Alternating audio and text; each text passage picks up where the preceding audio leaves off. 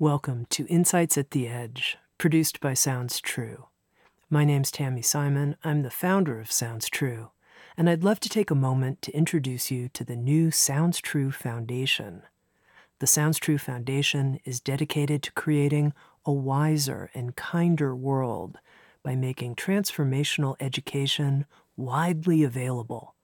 We want everyone to have access to transformational tools such as mindfulness, emotional awareness, and self-compassion, regardless of financial, social, or physical challenges. The Sounds True Foundation is a nonprofit dedicated to providing these transformational tools to communities in need, including at-risk youth, prisoners, veterans, and those in developing countries. If you'd like to learn more or feel inspired to become a supporter, please visit SoundsTrueFoundation.org. You're listening to Insights at the Edge. Today, my guest is Joyce Marter. Joyce is a therapist, entrepreneur, adjunct professor at Northwestern University, and a national speaker. She's the founder and CEO of Urban Balance, which is a nationwide counseling practice and provides trainings on mental health and success for Fortune 500 companies. With Sounds True, Joyce has written a new book. It's called The Financial Mindset Fix, a mental fitness program for an abundant life, where she guides the reader through 12 essential mindsets for transforming your relationship with yourself and with money and financial success.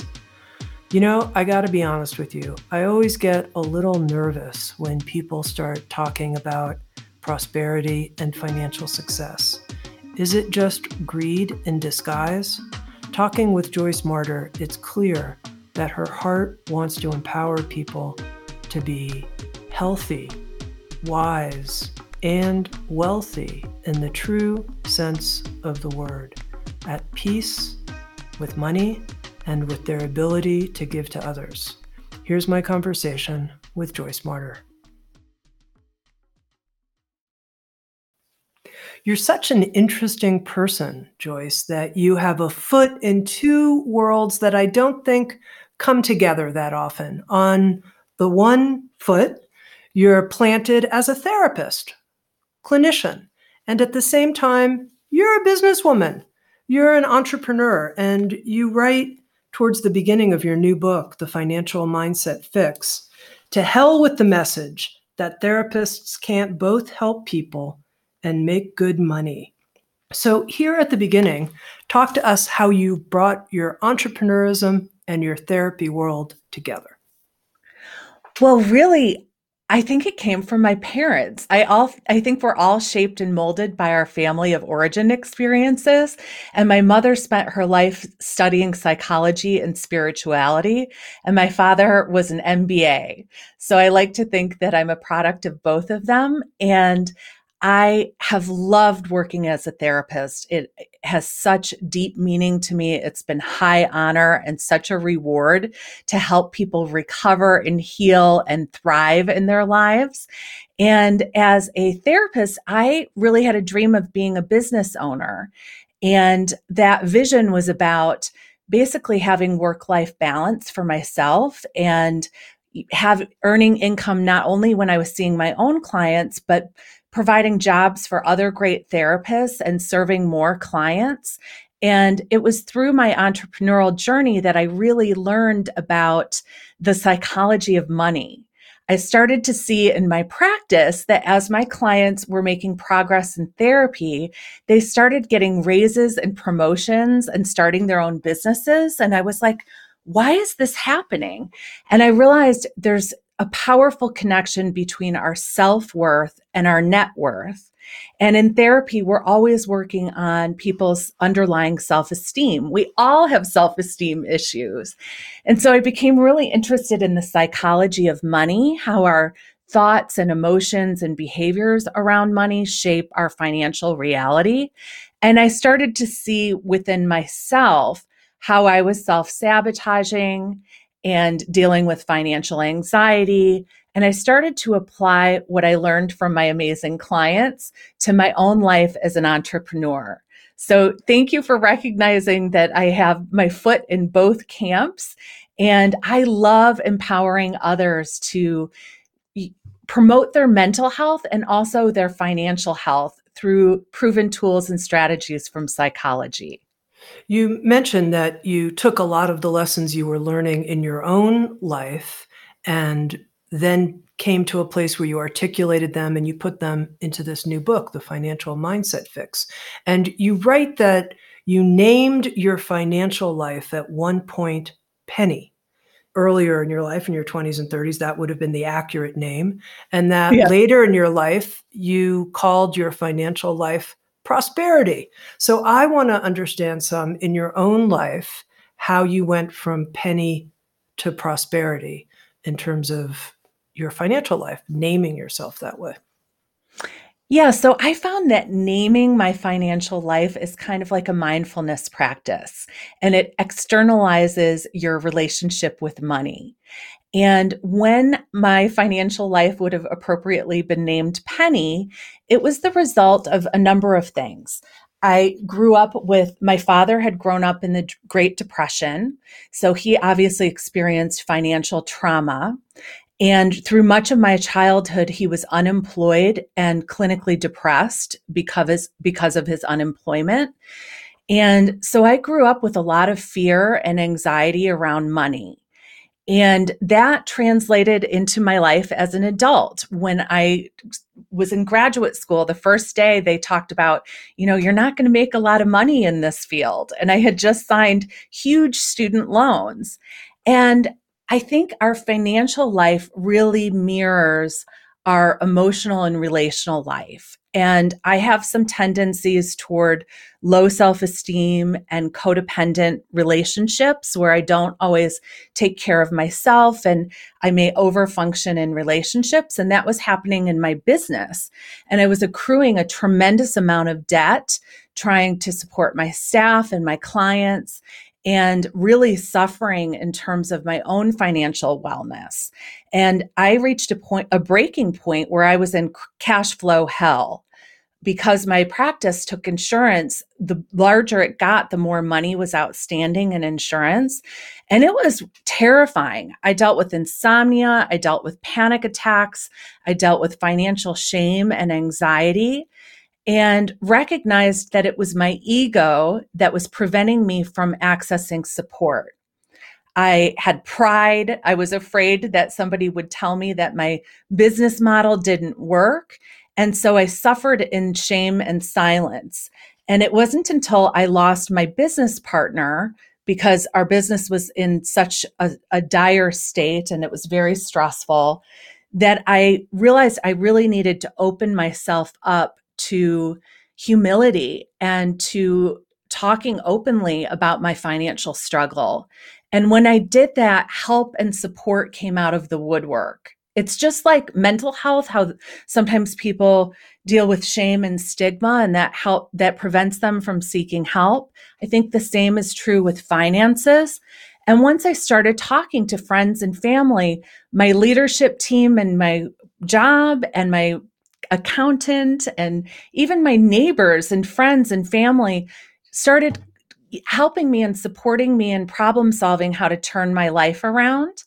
And, obviously, I'm a believer that we all need therapy at different points in our lives. And I've done a lot of my own personal work on shifting my relationship about my worth and my limits with money. And I was able to turn my business around and successfully sell it several years ago for more than I would have thought I would have made in a lifetime. So I went from thinking I would have to file bankruptcy to really transforming to a life of abundance. And it was by applying these skills that I learned through my own journey and through my clients. That's when my money became prosperity. Right. There's a lot there, and I want to pull some of it out. But before we do, I want to address that person who says, hold on a second.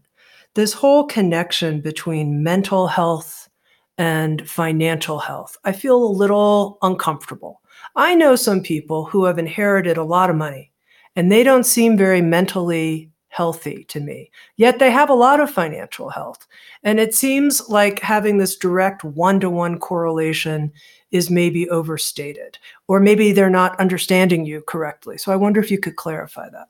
Absolutely. Well, Susie Orman, the financial advisor and author, she said that she noticed herself that self-worth leads to net worth, but it doesn't work the other way around.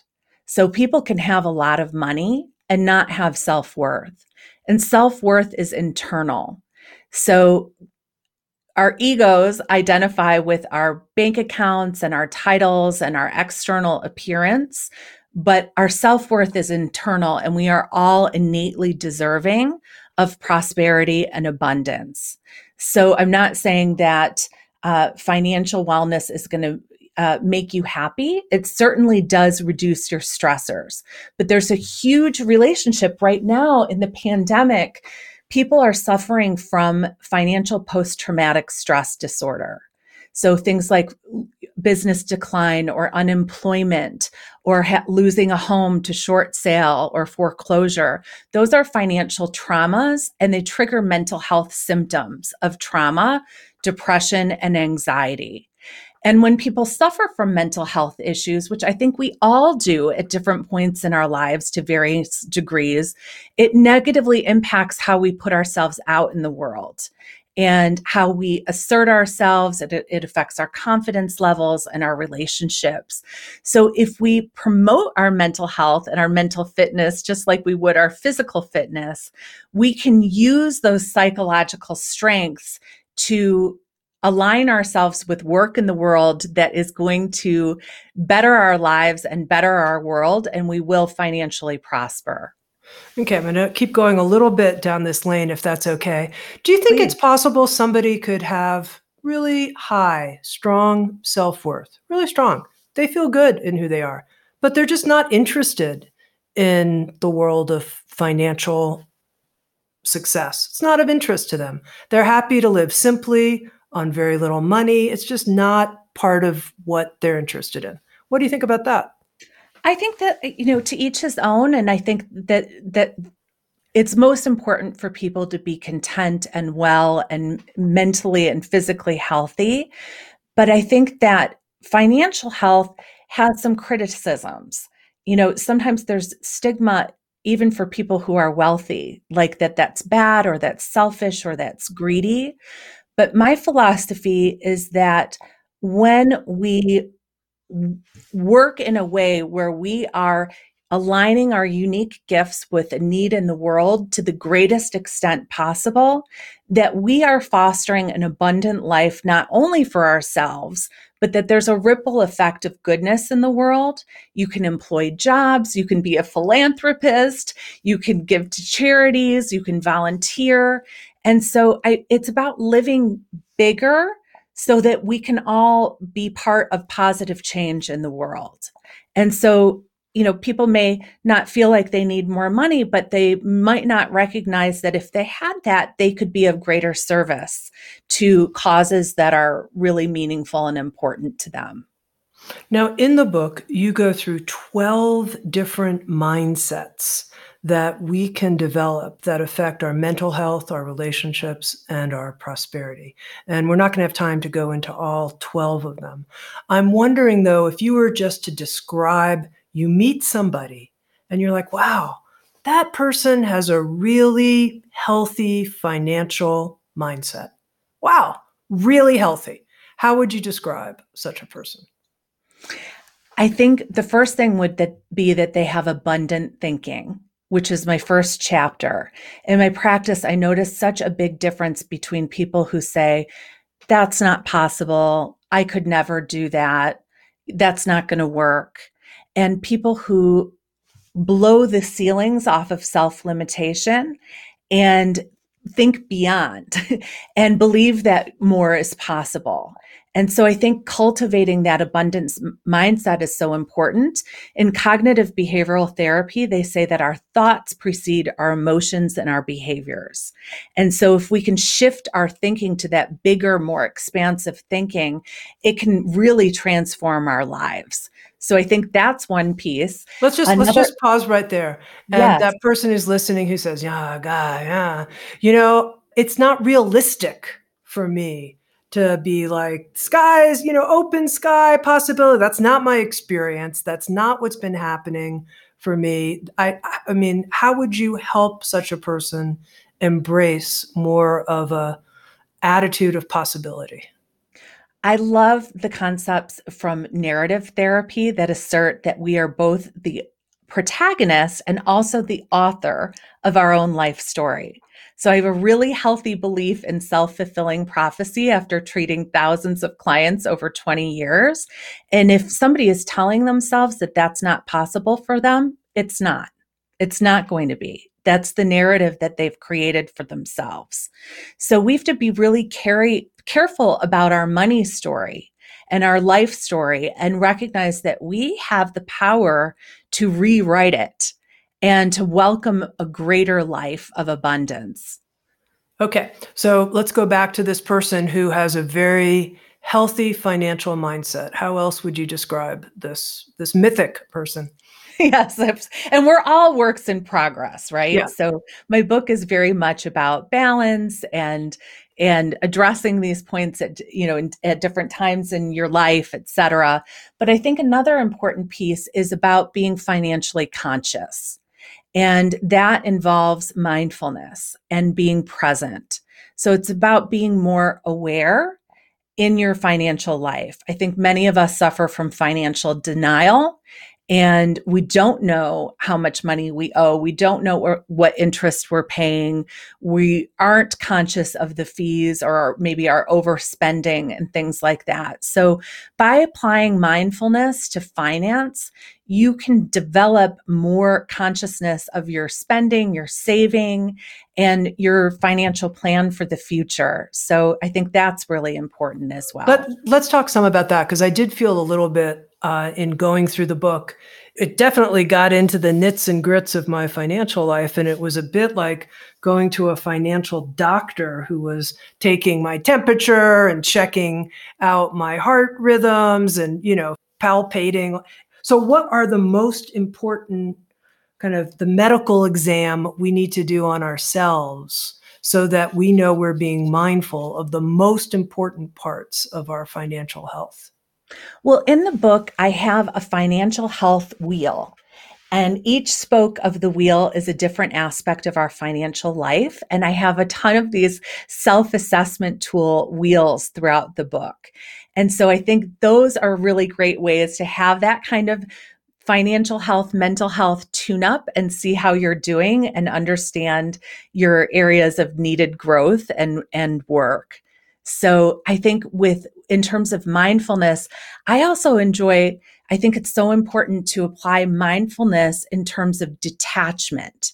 So healthy detachment is a mindfulness practice where we're able to kind of in a healthy way. It doesn't mean dissociating or detaching or that we don't care or not aware.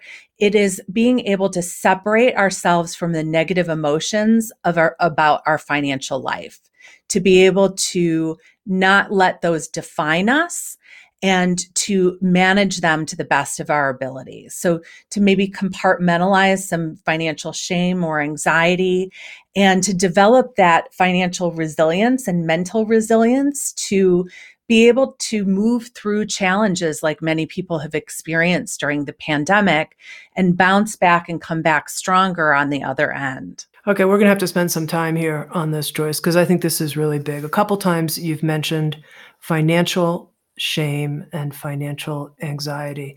And I think we need to go into both of these. Let's talk to the person who, when they hear words like financial shame, thinks back to some bad decision they made, a bad business deal that they made, something like that. Maybe even shame just about the current state of their finances and the debt that they're carrying. What's your suggestion for how they can move through that into a new kind of relationship to those facts of their life? Well, I think one is another mindfulness strategy, which is adopting a growth mindset and recognizing that we're all works in progress. And progress is not linear. We all make mistakes. We all have accidents, injuries, job losses, businesses that don't work. And that's part of learning and growth. And really practicing self compassion. I have a chapter on self love, and so, really practicing self forgiveness and extending yourself the kindness and compassion and empathy that you would extend to somebody you love very much. And taking the wisdom that you gleaned from those experiences. I mean, I think most successful people have had 1,000 failures behind them. So, it's a journey and it's a path that has ups and downs. And so, by honoring the shame and recognizing that it's a normal response to what you've been through. Our shame is often fueled by our inner saboteur. So I have lots of strategies for how to quiet that voice that's so hard on us and cultivate that more self-compassion that can be a positive coach to help you move through it. I think that is so important. Shame and anxiety breed in isolation. And many of us compare our insides to other people's outsides, and we don't talk about our financial worries and struggles when I think we all have them at different points in our lives. And if we talk authentically and share, I had horrible financial anxiety and financial shame.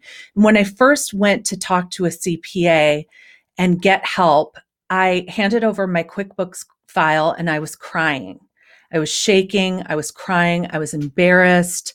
I felt poorly about myself. And he was so kind and compassionate and really helped and supported me. And if I had not transcended that barrier to accessing support, if I hadn't moved through my shame, my business would have folded. I would have not been able to sell it for the way that I did several years later. So I really encourage people to just extend themselves a lot of self-compassion. We're all works in progress. We are all imperfect and it's okay. And there are tools and skills that you can develop to move forward in a positive direction. Now, you mentioned your inner saboteur. Tell me more about that. I read that you had a nickname for her too, that you call her Zelda. And I thought that's funny. How come you call her Zelda? And how do you know when Zelda has taken the wheel and is driving? So we all have an inner critic. It's that voice in our head that sometimes it comes from our parents, our past relationships, from religious or cultural teachings that is very, very hard on us. And oftentimes we speak to ourselves like we would nobody else. And so, again, with cognitive behavioral therapy, we want to become aware of our self talk and how negative self talk really puts our self-esteem down and it negatively impacts how we put ourselves out in the world. So I feel like naming your inner critic, which by the way, I adopted that from RuPaul's drag race. RuPaul has the queens name their inner saboteur and dress like them.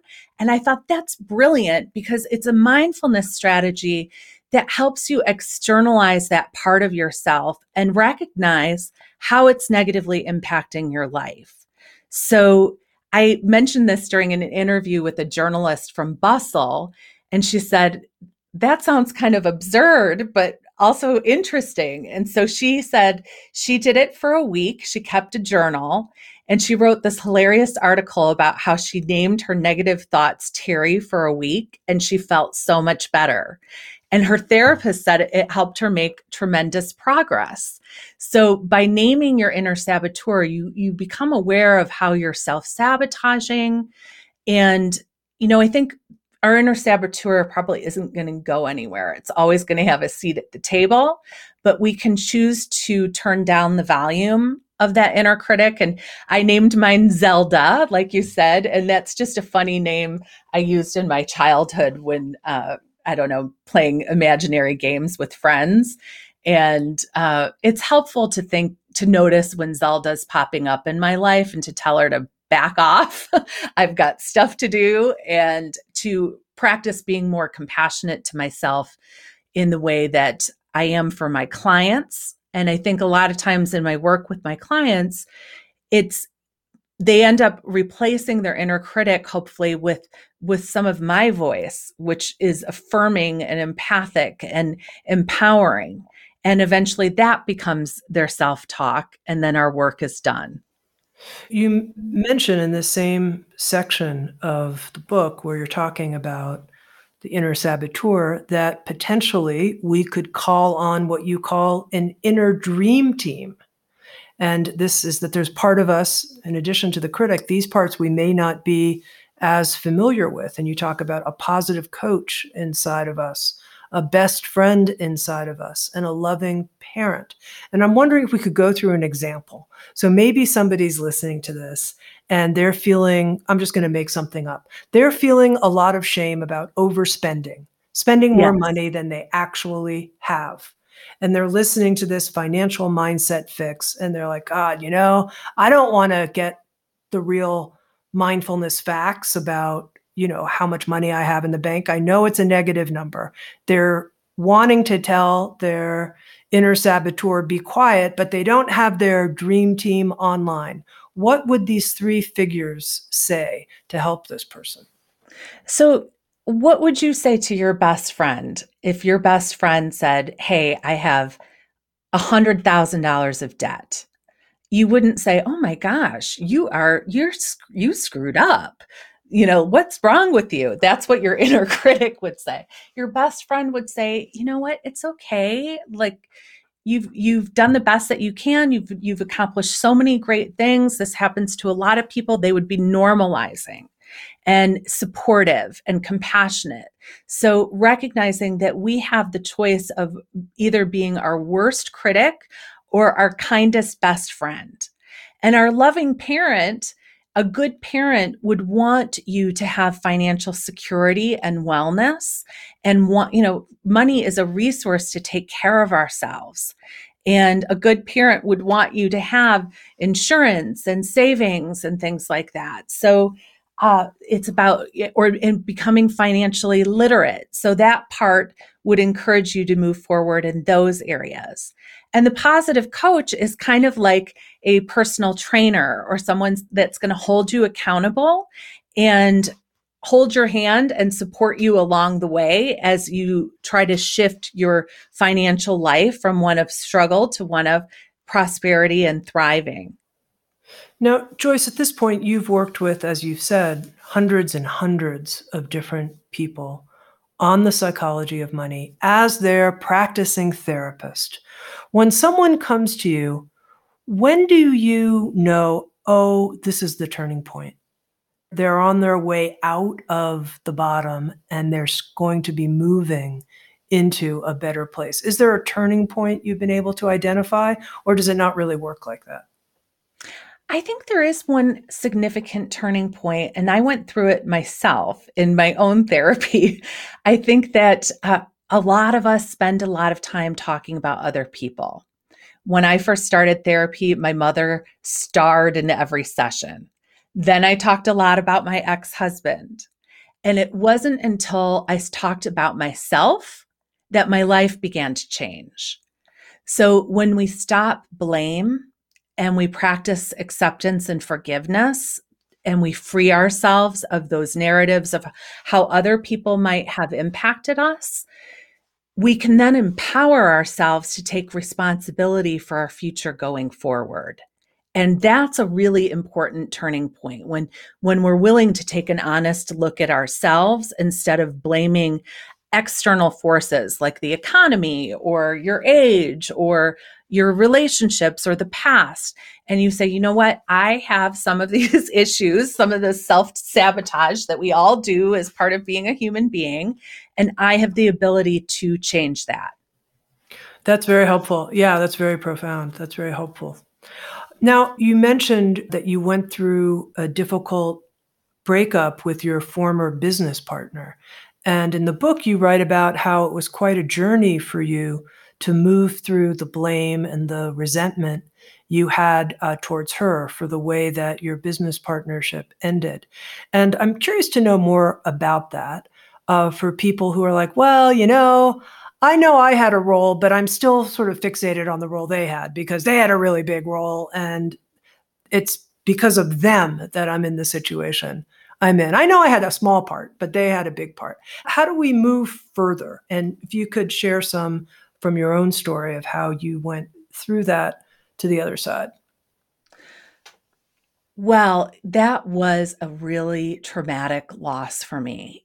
And in my mind, I would have much rather filed business bankruptcy than lost my relationship with my friend. And so the betrayal of her leaving the business was like a spouse moving out in the middle of the night. And it was a shock. I was experiencing grief and loss and a lot of fear about how I was going to run my company on my own. I had a lot of people leave. We were in a dire financial situation. So I was hurt and I was angry. And you're right, when we're in that space, we can, blame the other person. But I also knew that I think in relationships, relationship problems are 50-50, and we all have a part. I do a lot of couples therapy, and my part, there were a lot of mistakes that I made.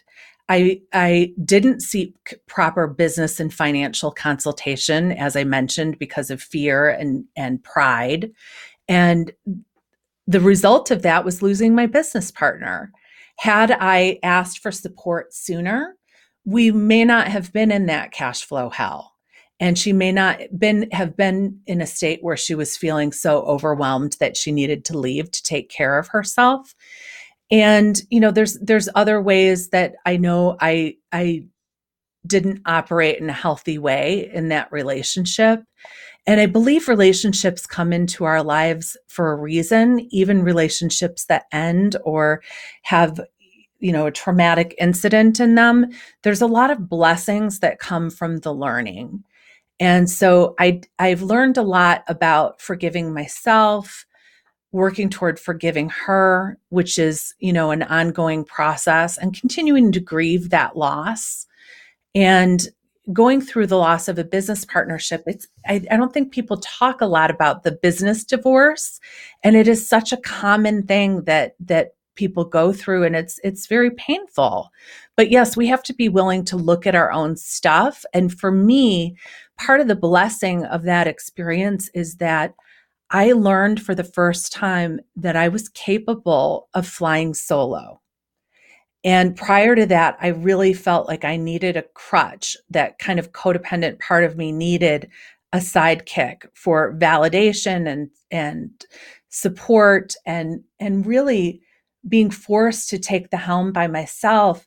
I learned to believe in myself a lot more and to trust my decision making. And I grew a tremendous amount. So even though it looked like a very negative event, I think some really important positive things came from it, including I think that was kind of the precursor to helping me know that I was capable of leaving a marriage that was no longer working for me, which was a painful decision. But I think I learned through my business experience that I could do it and I could rebuild afterwards. And that was incredibly freeing and transformative in my life.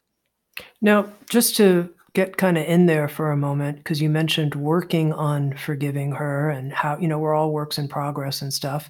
It sounds like you've maybe forgiven her a whole heck of a lot, but not 100%. I don't know. And that sounds pretty normal to me. But I wonder, do you have some idea like, I'm going to get to 100% and that's my goal? Or are you like, look, this is pretty gosh darn good where I'm at compared to where I was, and I'm good with it. And, it's all right. It's not, it's real. I would say I'm at about 90% and that it still bothers me. And because of that, I know I have more psycho-spiritual work to do on that. And so I do spend a lot of time reflecting on my role in this, like even that I wrote about her in the book, like in examining, my intention for that was to share the lessons that I learned, But, I also have to ask, like, is that part of my anger coming out? Or, and work at being better, at forgiveness and letting go. And so in my meditations and in my prayer time, I definitely focus on sending her blessings and well wishes and having mantras that I forgive her and release her. And I think a lot of it too is forgiving and releasing those parts of myself and trusting that we are both on our paths, and hopefully that we've each helped each other grow in some very important ways. So, such an honest and terrific answer. Thank you, Thank Joyce. you. Thank you. Okay. I want to talk more, here we go, about financial anxiety. In the book, you teach an exercise called the container. And I wonder if you can share that with people who are listening, who are like, God, things are so uncertain, or I'm just the kind of person who has a lot of anxiety about money. That's just kind of how I am. I've been that way. How could they use this container exercise to help them? So, the container exercise is something that I learned when I studied EMDR, which is a trauma protocol. And it basically is a visualization exercise where you kind of get yourself in a grounded and mindful space, maybe doing some deep breathing or a short meditation practice, and you visualize your thoughts and your worries, and then maybe any negative emotion that you're holding in your body, any yuck about the particular situation. And you imagine that you're putting it inside of a container of your choice. So you can make it as big and strong as you want so that you feel like that container can hold that negative emotion. And you imagine putting it in that container and locking it. Some people blast it out in outer space, or imagine sinking it to the bottom of the sea and releasing it. And then clearing your energy, clearing your mind and body of those emotions, and knowing that you can revisit them when you need to. But when we spend, again, with mindfulness, we spend a lot of time worrying about the future. And peace can be found in the present moment. So when we can take those future worries and visualize kind of tucking them away securely, we can ground ourselves in the peace of the present moment. Mhm. Now, here's my confessional moment, and it leads to a question. My confessional moment is I've been quite successful financially, and I have a lot of financial anxiety. Both. Both are Isn't true. that And my interesting? anxiety, I don't have a good reason for it. Like when I bring my mind into it, I'm like, you have no reason to be anxious, but I can feel it. I feel it in my body. And I pulled this quote from the book: taking risks and managing uncertainty is what people do on the road to success. And I thought it's so important actually that we know how to work with financial anxiety. If we're going to grow a business, we have to be able to take greater and greater risks. And I wonder if you can talk some about that for yourself. You've taken a lot of risks in growing your business. Tell us about that and how you work with your own financial anxiety when it comes up related to risks. Absolutely. So, first, thank you for sharing that you deal with financial anxiety despite having financial prosperity, and you're not alone. I've had clients who have had hundreds of millions of dollars and worry about their liquidity, or worry about their children, or various things. So, our financial anxiety and our worries are not always rational. And so that's where we need to have these tools to manage them.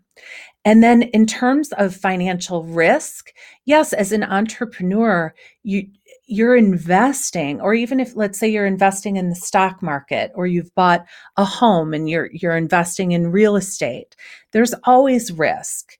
And so we need to develop that healthy detachment to be able to zoom out and not ride all the ups and downs. It'd be like if you invested in the stock market and a stock went down in a day and you have a lot of panic, you have to be able to detach and take a step back and trust in the process. And so I had people say to me, do you worry about the fact that you've built your business on being insurance friendly and that healthcare is of great uncertainty in our country? And I said, actually, no, because I feel like if we worry about all of those things, we can't stay on our path. And I think it's that risk that keeps so many people from moving towards something that could really bring great prosperity for themselves. So it's a skill where you have to be able to detach. I remember telling my best friend that I had just put a $50,000 loan on my home, a lien on my home, and a business loan. And I was feeling so anxious about that. And she said, would it help you if I told you that my husband has $300 million in loans? And I said, dear God, and he's an enormously successful commercial real estate person. You have to be able to separate a little bit from that risk and know that in some ways money is an illusion, and focusing on your deeper self, your path, your alignment with your gifts and the need in the world, and trust in the process and your ability to be resilient and move through those storms. Okay, well, hold on. In some ways, money is an illusion. I might be able to go with you there and know what you mean. And let's find out in a moment. But I'm imagining some people are like, look, money's not an illusion. Money's the actual hard, concrete thing I need right now. Maybe it's an illusion to you. It's a necessity for me. It absolutely is a necessity. And as soon as that came out of my mouth, I was like, oh boy, I can see how that could be challenging. But that's something that I told myself when I thought that I was going to have to file business bankruptcy. And I was feeling shame and anxiety about that, and a crisis of self-confidence. And I thought, you know what? I'm breathing. I have my health. I have people who love me. And I believe in a kind and compassionate world. And I believe resources are available. And I believe in recovery and resilience of the human spirit. And so I'm not going to let my mind allow my money problems to define me. My money problems are how I am. They're not who I am. And so in that way, I think it's an illusion in that sometimes we let money define our happiness, our wellness, our success, our identity. And I don't think that's what life is really about. I think money is energy, it's a resource, and it ebbs and flows like other resources, like breath and love. And we need to engage in it. We need to lean into it and cultivate that abundance. Okay. Now, previously in our conversation, you were talking about how, particularly post-pandemic, lots of people are suffering from some form of what we could call financial PTSD. And in the book, you offer this statistic: 23% of adults and 36% of millennials experience financial stress at levels that qualify for a diagnosis of PTSD. First of all, it's a really big deal. That's a lot of people And that was who are pre-pandemic those data. numbers. Yeah. And then you write, to recover from financial PTSD, we need to detach our worth from money. And I thought to myself, easier said than done. I mean, everything in our culture tells us that money and our worth as a person are intimately linked. We hold up the people who are wealthy and call them celebrities. So how do we do it? How have you done it? And have you really done it? Like, people say, well, you can have a lot of money and say, yeah, my worth's separate. Well, it's kind of easy when when you have plenty of money, you can kind of say that because you have plenty of money. Right. And right. So we're all works in progress. So I can't say I've completely Sure. done that, but I think it's something that we need to keep in mind. And I've worked with a number of clients who dealt with suicidal ideation because of financial Yes. struggle or fear. And that's where I really have worked with them on, again, the mindfulness connection of, money and our titles and our bank accounts. All of those externals are part of our ego, our mind's definition of ourselves. And our essence, or our true self, or our soul, is the deeper spiritual aspect of ourselves. And I believe the truer aspect of ourselves. And so when we can practice mindfulness and we can connect with that deeper light within and observe the mind's thoughts about money and how that relates to our worth and our identity, that's what's, I think, an illusion.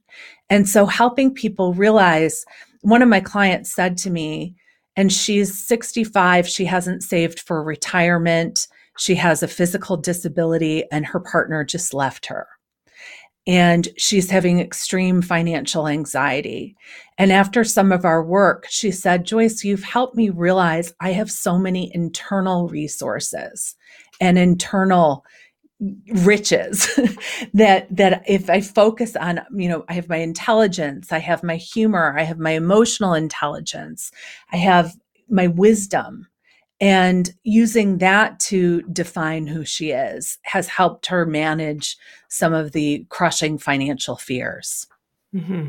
You write in the book about the power of reframing financial challenges in some way to see them as, another, what opportunity. But you know what I'm saying? We can give me some examples of presenting financial challenges and how you've been able to help people reframe what's happening in their life so they see it differently. Yeah, absolutely. I mean, I think on a number of levels, I think, I've worked with a lot of clients who've experienced financial trauma in terms of growing up in poverty or, other, closings of businesses and things like that. And so it's so important to help people recover and move through that by honoring their experiences. Like, we're all shaped and molded by our earlier life experiences and our family experiences, and our families have beliefs about money, and we've often taken on some of those money feelings, and it affects our money story. And so we need to honor that and then also empower ourselves to rewrite it by using some of these skills in the book and change that financial reality. Another thing, Joyce, that I want to talk to you about, you've mentioned it a couple times, is this notion of financial resilience. And you quote the Harvard Business Review: more than education, more than experience, more than training, an individual's level of resilience will define who succeeds and who fails. So, what do you think makes someone really financially resilient? So I think that Harvard Business Review was talking about psychological resilience, and I think the financial resilience goes hand in hand. And the research explains that people who have had high trauma, but also have high support, are the most resilient. So, and people who have had low trauma haven't had those challenges that are opportunities for growth and learning. And when we go through difficulty and we come out the other side, there's gifts of wisdom and also strength in knowing that we can persevere and we can overcome other challenges that come our way. And so financial resilience is the ability to move through financial storms. So, like a housing market crash, like what happened in 2008, or the pandemic. And financial resilience involves financial planning. So having reserves, having savings, having insurance and things, so that if there is some kind of catastrophe, that you will be able to move through it and bounce back and recover. And so financial resilience involves some preparation, and that's part of financial self-care. It's about caring enough about yourself to take care of your future self so that you can be resilient down the road.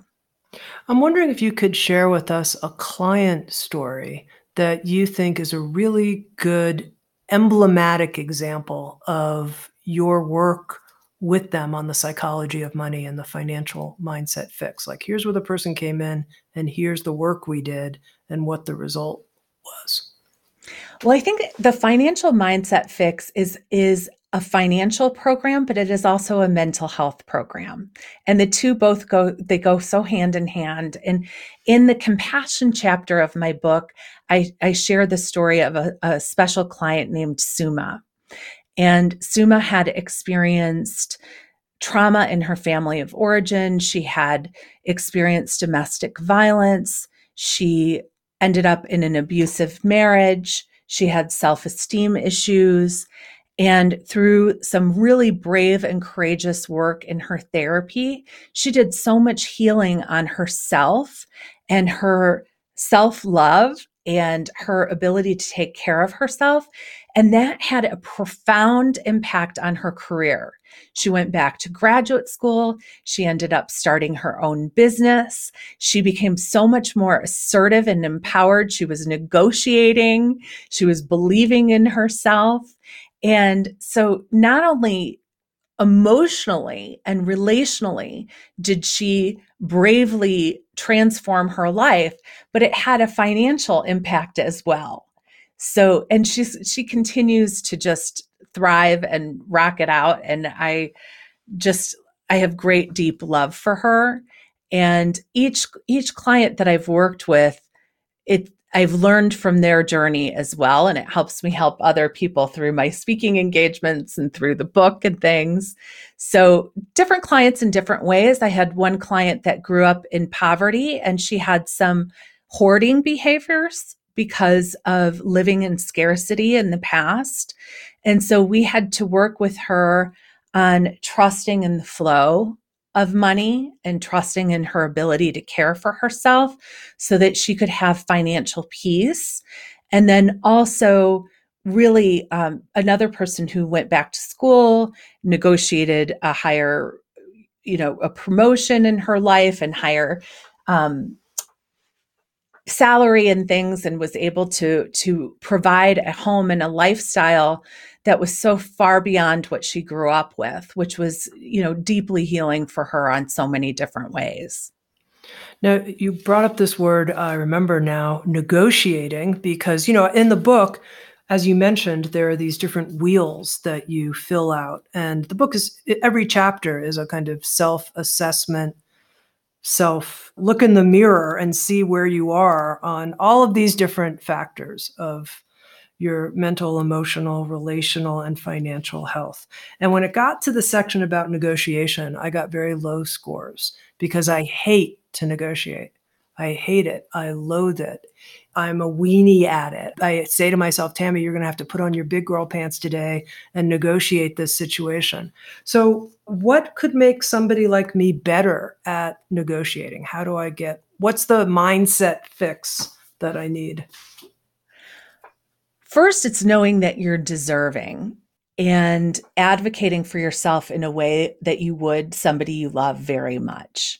And it's about having healthy boundaries in your financial relationships that shows respect for yourself and respect for the other person. And I talk in the Essence chapter about healthy self-esteem and, finding that healthy self-esteem where we're assertive, where we advocate for ourselves in a way that's direct and honest and clear. And I think as women, especially, we're socialized not to negotiate. We're socialized to be people pleasers. and Good Girls. And I attended a lecture with the sociologist that helped Sheryl Sandberg with her book Leaned In.